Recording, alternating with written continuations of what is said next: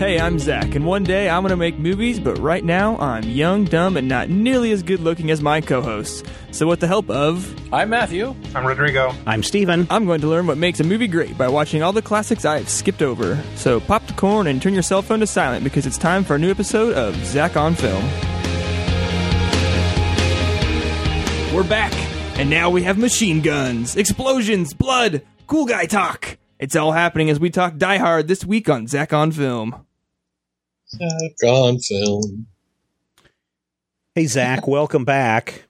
Yo, Steven. So why don't you address why we haven't had some Zach on Films for the last month, maybe? Yeah, it's been a while since we've had Zach on Film. You haven't been attending class. That's basically it. The true story of why there has been no Zach on Film is because I have a job that I work at every day. And sports happens to be a big part of it. And basketball season started about the beginning of December when Zach on Film kind of stopped there for a little bit. And that is because Tuesday nights also have basketball games. It's not just Fridays. And I had to kickstart kind of a thing we're doing on Tuesdays. So I had to take over that for a while. So I could not record for a while. And hopefully that'll be fixed out and sorted better in the future. I think we're going to have hits and misses. It's not going to be consistent. And I will tell you that now. We can't do Zach on Film without Zach. I mean, you could. It would just be. We'd be like, it'd be wrong. So Zach, yeah. When this is you not here, yeah, absolutely. So Zach, tell us about this week's film. Interesting. Mm-hmm. Yes, good point, huh? Yeah. Yeah. I just don't think that would be as interesting. I mean, for an hour, that's worth your time, probably. So originally, we wanted to do this week's film before Christmas because some people will say that this is the ultimate Christmas movie. Yeah. And I, to a point, I'd say, you know what? It is a pretty damn good Christmas movie. Better than Christmas Story. No. A Christmas movie. It's not a Christmas movie. It is a Christmas It happens movie. during Christmas. It's not a Christmas movie. Look, what is Christmas about? Christmas is about family getting together, Yeah. overcoming differences, blowing shit up. Yeah. I guess that's That's true. Christmas. Of course. What is in Die Hard? Family coming together, trying to get over their differences, blow shit up. Right. That's true.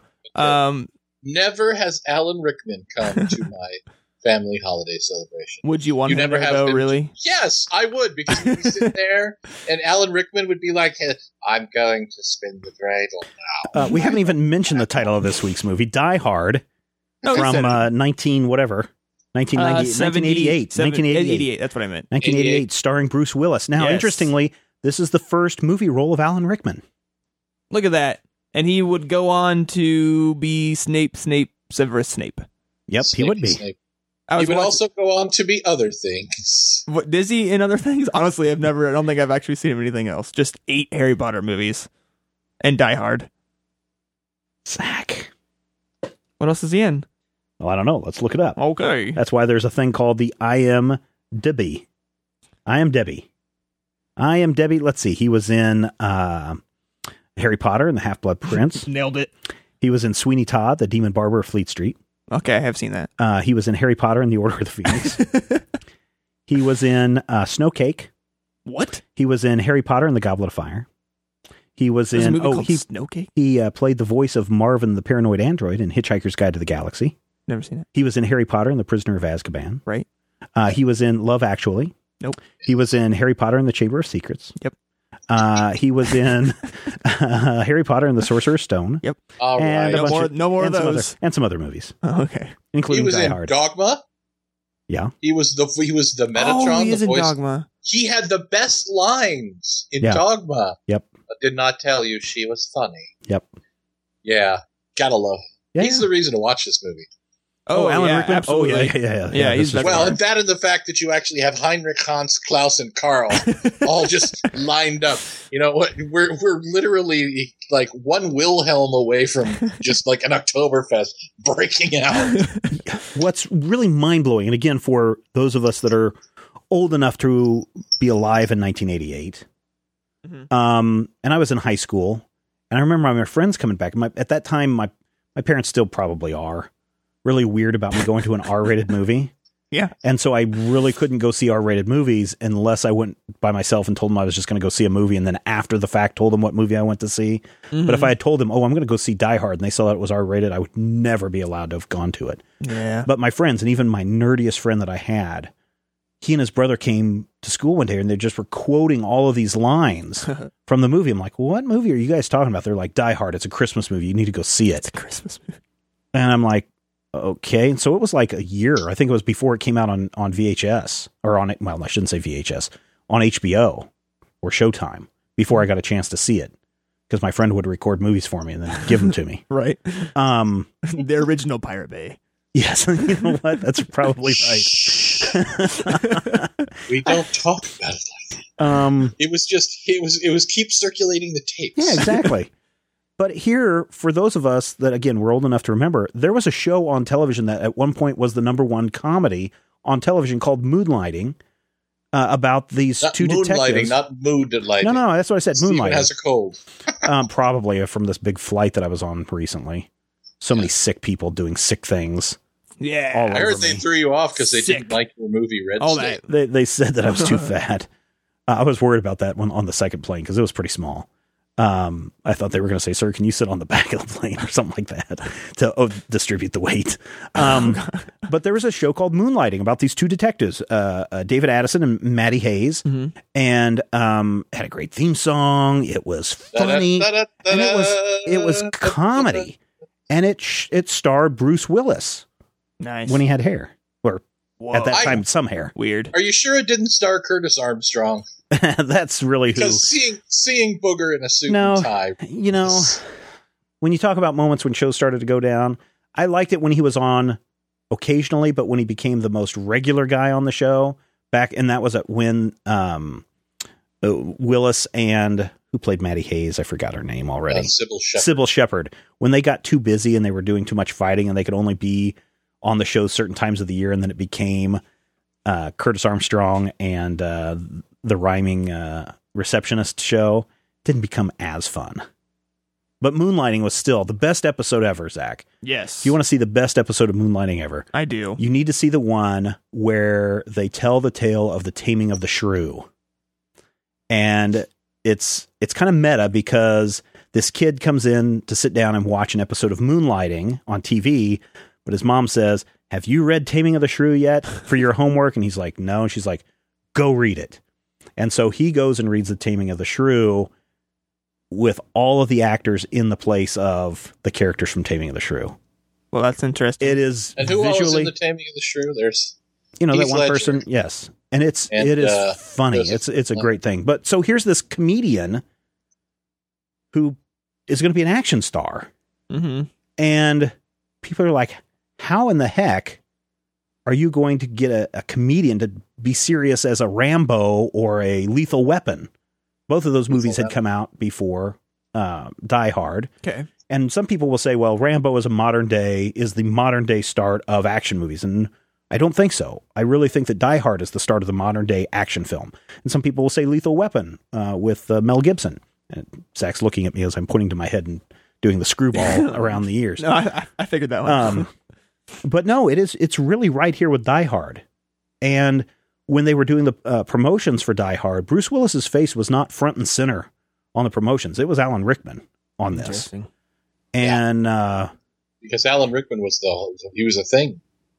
Well, he was certainly the scary bad guy. And there's some people the it guy of 1987. Some people might argue, and I don't know, let me get your guys' thought on this. I was reading an article the other day where someone was saying that Alan Rickman is really the protagonist of this story. He's the one that's driving the entire story. Mm-hmm. He's the one that is creating the issues and trying to get his goal of all the bonds in this safe. That he's the real protagonist, and it's Bruce Willis who's his antagonist, stopping him from doing everything.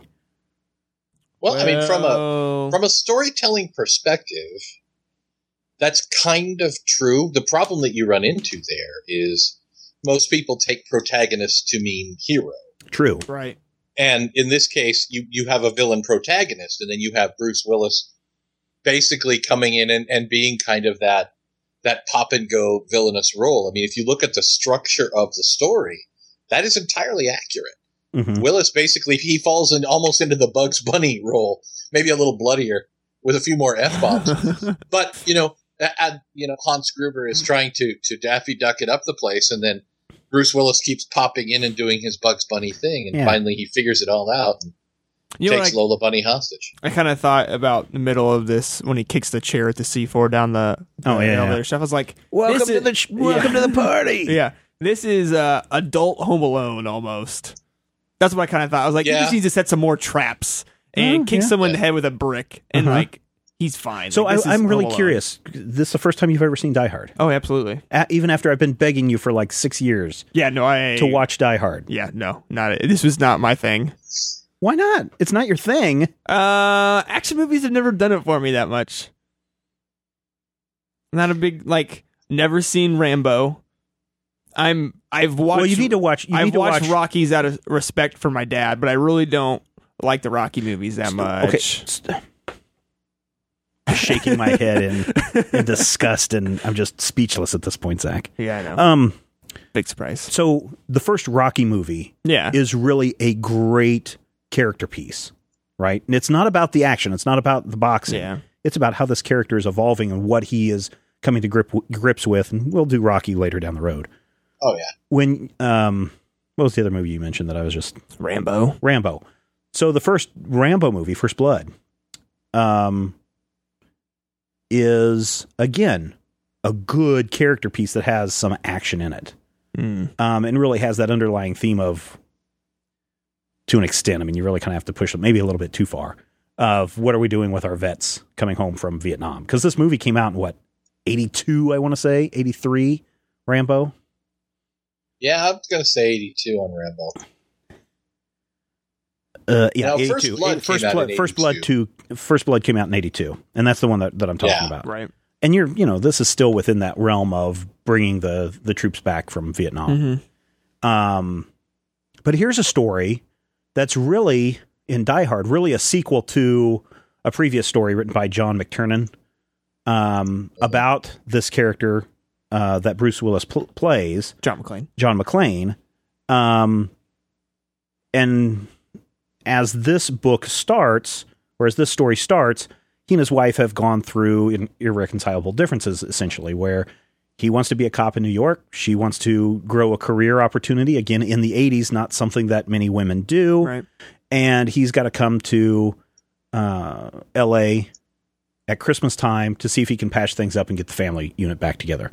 The bad thing is, at the Nakatomi Towers, where a Japanese organization, where the holiday party is going on, a bunch of terrorists come in, and everyone thinks that they're there to hold the place hostage until their crazy terrorist cell demands are met. But in reality, they're there to perform a high-end heist of ripping off these bearer bonds and making themselves millionaires. Right. The Alan Rickman character thinks that he has everything taken care of until this rogue element, Bruce Willis, comes in and screws everything up for him. And so the whole process of the movie is, how are we going to defeat the rogue element while still keeping on our timetable so that we can get out of here the way that we have things planned. Right. And of course it all ends with the Bruce Willis winning, the bad guys. Everyone dying. And of course, right, since we have the explicit tag, shit blowing up. Right, of course. Right? Yeah. So you don't like the shit blowing up part? Is that what gets to you? I don't know. It's just like, maybe I should actually watch these old movies of action nature now that I've grown from the movie critics of essentially a natty light to a nice Cabernet wine. That's what I'm gonna say my movie looking has shifted to. It's probably a horrible analogy. Don't worry about it. Was that an analogy? I don't know. I think it was I said saying. Sure, I don't know. English is my second language. So, what are the big things? What are the big? If you could pick 2 or 3 big things, in this movie that are kind of general themes or tropes. General themes or tropes in this movie. What would they be? Saying a really cool line before something explodes. Okay, saying a really cool line. Yeah. Okay. A lot of blood. Okay. Violence. Outrageous explosions. And blowing stuff up. Yeah. So, look at every quote-unquote action movie since then. Mm-hmm. Look at Transformers. Oh, no. That's why I watched this movie. I was like, oh, Michael Bay totally watched this movie. He was young. Looked it up. He was 20 when this came out. I was like, yeah, he saw this. It's like, I'm going to do this one day. Lens flares, explosions, guys saying cool stuff. Look at Michael Bay. Look at J.J. Abrams. Oh, yeah. Look at any action movie today, and it's got somebody saying a quippy line. Mm-hmm. It's got lots of fight scenes and violence, and then it's got massive explosions on an epic scale, things that people wouldn't survive from, right? Yeah. And you can trace that line back to this point right here at Die Hard as the modern action adventure. Oh, movie. no, watching this, I understood, like, this is where things started for this genre, but it's still not my cup of tea. It's not my thing I enjoy. Mm-hmm. But no, I understood why this was important from watching it. There's another cool thing about Die Hard, and the way that it's presented in story structure, I think, is really, really solid as well. You know, the end of the first act, we talk about stories having a beginning, middle, and end. Mm-hmm. The end of the first act doesn't come until almost 30 minutes into the movie. So in the beginning, the story, the director and everybody tell a great story of setting up who John McClane is, because we see him getting off the plane with a giant teddy bear. Mm-hmm. So we know that he's family man. We know that he still may have a wandering eye because he flirts a little bit with people. Mm-hmm. He's getting in the limo, and instead of riding in the back, he's more than happy to ride up in the front. Mm-hmm. But he doesn't want to talk about things that are going on. He gets upset because his wife is not holding his name. And he's a hothead. All of this happens up until the moment where Holly, his wife, has to go down and make a speech to everyone at Nakatomi Tower. And some great parallel storytelling, because as he is moving to the building, we are intercutting with Rickman and the what do they call themselves? First Dawn or whatever they are, the terrorist group. And we're intercutting them going through the building at the same time that Willis is going through the building. And we see them setting up their plot while we're also seeing Willis. There's great parallel storytelling. This is a perfect example of parallel storytelling. Things start, guns going off. Usually when we end a first act is when the character has to decide whether they're going to fight or run, or, you know, whatever they're going to do. And it's at the point Bruce Willis is looking out the window and sees the terrorists coming down the hallway. He knows he can't grab his gun. Mm-hmm. He looks, he sees an exit. And the minute that he runs and we see that exit door closing, that's the end of Act 1. We get to the end of Act 2, really is when everything is just on fire and burning, right? Because that's really where Act 3 begins, where we see the resolution and the big fight at the end, and then the hanging out the window. Spoiler.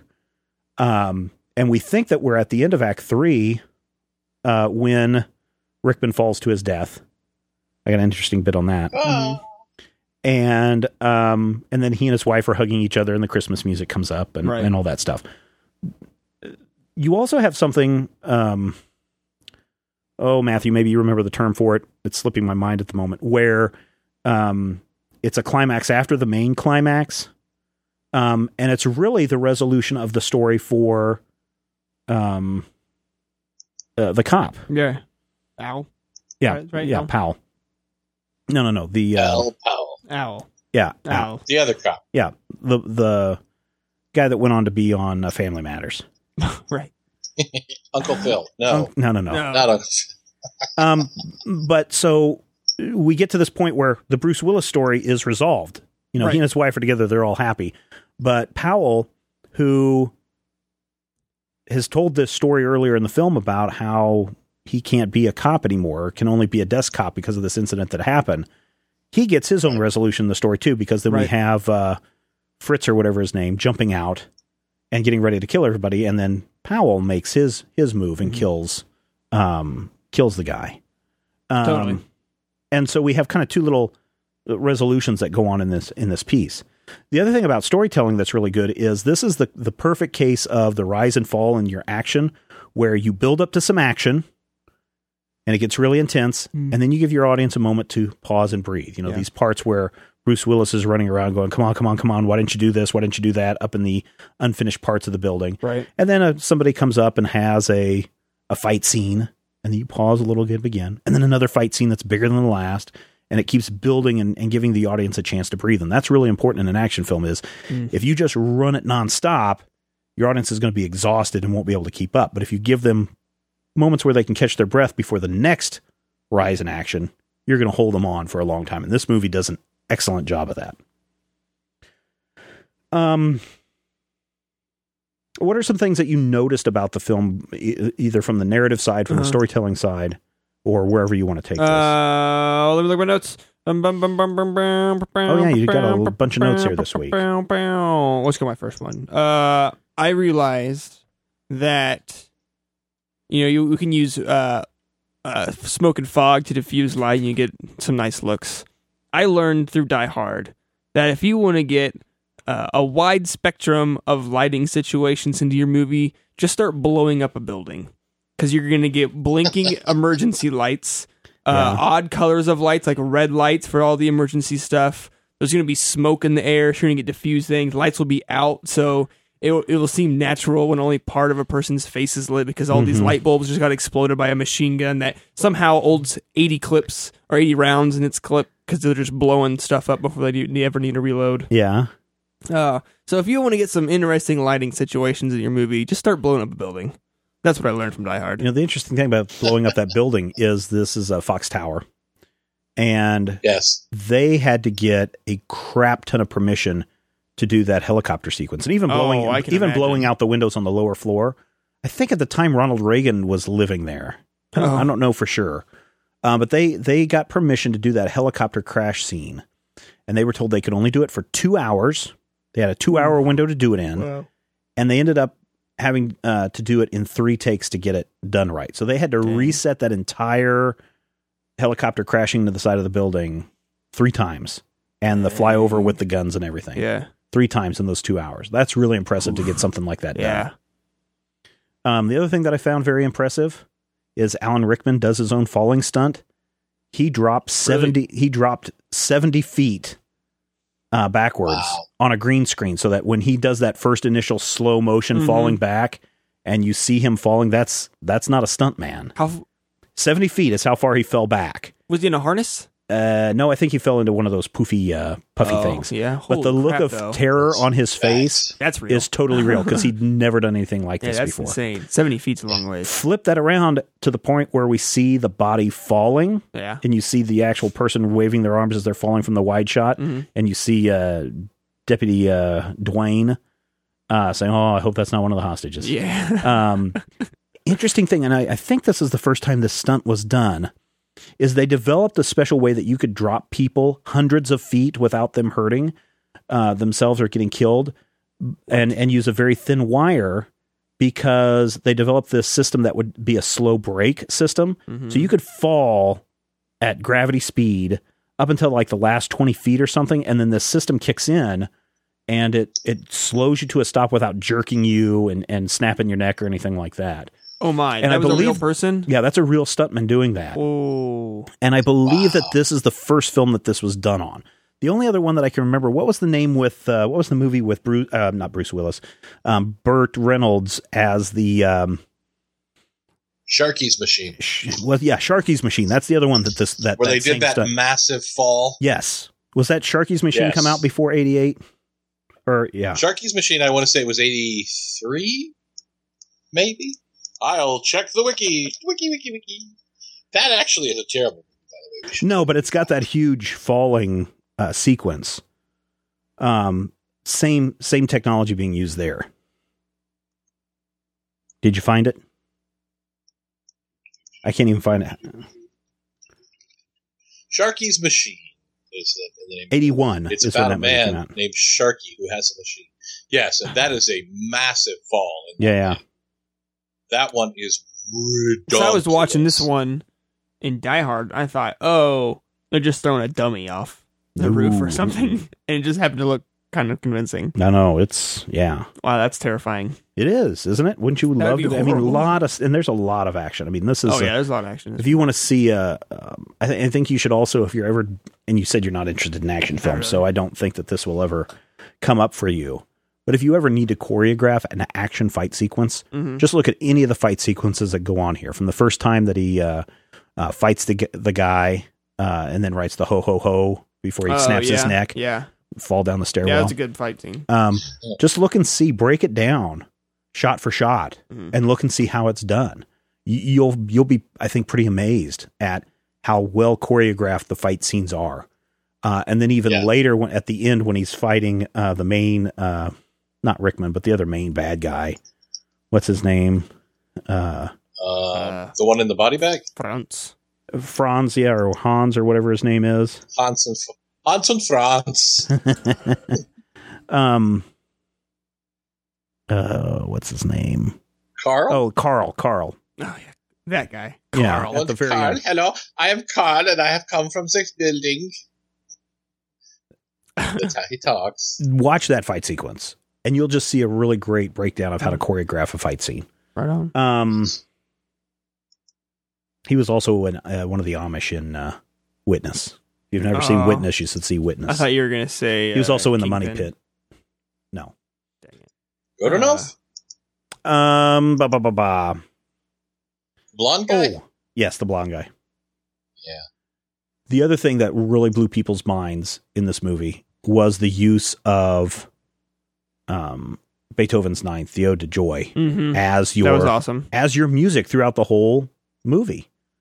The whole movie was Ode to Joy? Pretty much. There may be some different. There may be some different moments in the movie where they're doing some other music, but that whole beginning part is the opening act of that, and then it culminates to the bum bum bum bum. Yeah. That's when I noticed it. Really. Yeah, and it's so well done. I haven't watched this movie in a while. I have to sit down and watch it again.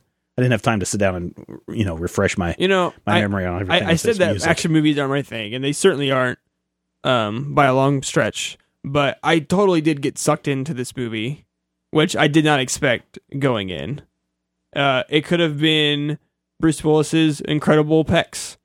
The dude was ripped, which was a nice way to show it off when they just slowly took off all of what he was wearing on top of his body. I was confused when he went from t-shirt to tank top coming out of the vents. Yeah. I was like, where'd your shirt go, Bruce? It was all dirty. I go, well, his tank top wasn't very clean. Yeah, it was all dirty from crawling in those dirty vents. You know, the scene where the guy falls down where he falls down the shaft and misses and then grabs the other one. Oh, yeah. That was actually a mistake. That was a stunt that went wrong. Really? The stuntman missed the vent that he was supposed to be in and caught the second. And then in editing, the editor was like, well, this is actually a better shot than the one where the stunt actually worked. Interesting. And so they used that. So here's the thing. And we talked about this before, where Die Hard had such an impression on people that you will see so much of this played again and again and again and again in other movies. The crawling through the ventilation system, the blowing up the building, the jumping off the stuff, just over the top action, even in the sequels to Die Hard. But some people even actually recreate the entire plot to Die Hard in 60 minutes. A couple of weeks ago on the Major Spoilers podcast, one of the other shows that we do in the Major Spoilers podcast network, Matthew and I were discussing a TV show called Almost Human. It's a show on Fox. There's an episode where they do Die Hard. I'm serious. You laugh. If you've seen Die Hard and you watch this episode, you're going to go, they totally ripped off Die Hard. Even the crawling through the elevator scene. Wow. Or not the elevator, through the ventilation system. Totally ripped it off. Interesting. So you're going to see homages to these things. Yeah, well, sure. boy. I mean, it's like lifting heavy plot points, key elements from the film. Did they really heavily lampshade it and go, hey, guys who are watching who know the Die Hard? No, not at all. Not at all. That's why I was at the point where I realized that this was a heist, and then they hit the the lockdown, the crawling through the ventilation shaft, the point where these terrorists are not really terrorists, they're just thieves. It was like, this is Die Hard. And I was really disappointed in that show from there. So. Just going back, hitting on the seeing this influence stuff, hitting back on Michael Bay, Transformers movies, they take one Linkin Park song, and that's their entire score. I'm not kidding. They do the orchestra. And Linkin Park and Ode to Joy are very similar. Well, I'm just saying they take a piece, a music piece, and create their score. Just throwing that out there. Let's thank some people. Okay, because they're cool. I spoke prematurely. That's okay. It happens. Yeah, I know. It's okay. Who are our executive producers? No, not executive producers. Let's make that clear. I'm sorry, you're the executive. They're the associate producers. Hold on, I'm the key grip. I'm the best boy. Let's keep naming things because apparently what's a producer do? I don't know. Then you're a producer. Stop asking me the questions. Shows tomorrow. There's my thing. It's opening. Hey! Associate producers here. Nope, I'm good now. Shout out to our associate producers: Peter Walker, Kevin Hope, Colin McCauley, Brian Riley, Paul Wade, Sean Brown, Olin Luttrell, Richard Kubrick, Ryan King, and Stephen Bauer. Thank you for your donation to Major Spoilers. Stephen King and Ryan Bauer? Yep, pretty sure. Thank you for donating to Major Spoilers and keeping all these shows going week in and week out. Yep. We love you all. If it wasn't for you guys, we would not be able to do what we're doing. And not even close. Most certainly would not have gotten really close to winning a podcast award this year. So thank you for that. Careful. What else you got there, Zach? What else do I got here? Anything else? Let me find Final thoughts? Final thoughts. The fiance watched this movie with me. Oh, yeah. We forgot about her. And by watched it with me, I mean, I started it last night, and I was super tired from working all day and on the site and at work, and then I was like, I fell asleep. I was like, if I fall asleep, Steven's going to be mad at me, so I just got to turn it off. But she actually enjoyed it, and she was kind of happy Snape was in there. That made her more interested in this movie. You know what I do love about this? Speaking of Snape, this movie is fascinating for me to watch as a year-long player, a lifelong player of a game called Hey, It's That Guy. This movie has Principal Dick Vernon and Walter Peck of the EPA, and they're not villains, but they're still douchey, and they're still Principal Dick Vernon and Walter Peck-esque terrible people in this film, and I'm like, I want to hate you both because of the other things I know you from. Well, Zach is like, are these references to movies from the 80s? Well, he saw 16 Candles. We talked about 16 Candles on the show, right? I mean, not 16 Candles. The Breakfast Club. Yeah. So Vernon is in there. Yeah. You recognized him. You've seen Ghostbusters, right? And have you seen Family Matters? No. With Urkel? No. Okay, so he doesn't know who Al Powell is. No, that guy looked familiar. Have you seen the Harry Potter? No, what is this you speak of? Oh, it's a great movie, Zach. You should really go check it out. There's 8 of them. It's a movie. Wow. It's the one where Patrick Swayze and Demi Moore are making clay pots, but they're really hairy. It sounds like Ghost. Shh. Right. Saw through your ruse. So we had a discussion. A short discussion. Yeah. Zach didn't like the film. That's okay. Well, that's okay, Zach. Zach, yeah, I guess we could say I didn't love the film. I appreciate the film. I liked F minus. Yeah. F+. I understand why people like it. I think a little bit comes up from the Bruce Willis, John McClane character of being such an underdog, going against the terrorists, but also sticking it to the man of the stupid cop people. I think he's a likable character who says cool stuff and blows stuff up. He's not like Nicolas Cage in Con Air where he's suddenly superhuman. Right. He bleeds and he misses his vent, and Yeah. Well, I mean, he's a character. Yeah, he's not the perfect to be superhero. Yeah, he's not James Bond who can shoot anyone a mile away with one shot. It's also an interesting buddy movie in the relationship between Bruce Willis and Al Powell. I should say John McClane and Al Powell. Because there's a moment where Bruce Willis is at the lowest point of the whole movie. He's walked through glass. His feet are all cut up and bleeding. He thinks he's going to die, or he knows he's going to die. And he is talking to Powell and having a very personal moment, that somebody he's never seen face to face with, and is opening himself up to the audience and to Powell and to his wife, saying, please tell my wife that I love her and I'm sorry. And he's, making his confession.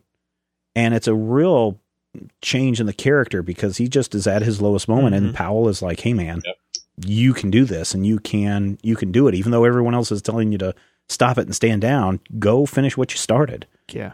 And he does. So it's a weird buddy movie in that sense. I never thought about that, but it totally makes sense. Yeah. And it's a very subtle buddy movie. It's another thing where, kind of like the reverse of who's the real protagonist, it kind of inverts the standard structure of that buddy movie. Yeah. Which I think is really fascinating. And of course, anytime you can bag on Twinkies, that has to be a good movie. And anytime you can utter the phrase "yippee-ki-yay," yeah, and then blow people up from the table, that is that's awesome. It's actually, that line is referring to a person who stirs concrete with a pitchfork. Yes, that's exactly what it's talking about. A mortar forker, if you will. Anything else, Zach? Or are you going to wrap us up? No, we can wrap us up. Okay. Make sure to head over to Majorspoilers.com where you can find this on the cool new redesigned Major Spoilers website. Podcasts. Go to the Major Spoilers podcast mini site where you can find all sorts of podcasts, including this one where you can give your thoughts on Die Hard. Make sure to, while you're on Majorspoilers.com, click on that Amazon.com link and do all of your great post-Christmas shopping. So many stuff to buy and make up for all the people you made mad for not buying Christmas gifts. None of it will cost you any extra, but a little bit will come back to Major Spoilers. That's it. I do believe next time we will be watching a movie, and we will promise that we will get that to you as soon as possible. So next time, that'll be next time. Sunset Boulevard. Closing. Yeah, Sunset Boulevard. There we go. Boulevard. We'll watch Sunset Boulevard for next Sec on Film. It's right there on the list, Zach. Oh, my screen was blank. Well, I didn't know if you're supposed to say it because we don't know when we're going to come back. Well, I don't know when we come back, but we do know what the next movie is. Okay, there you go. So, plan ahead. Sunset Boulevard for the next Sec on Film.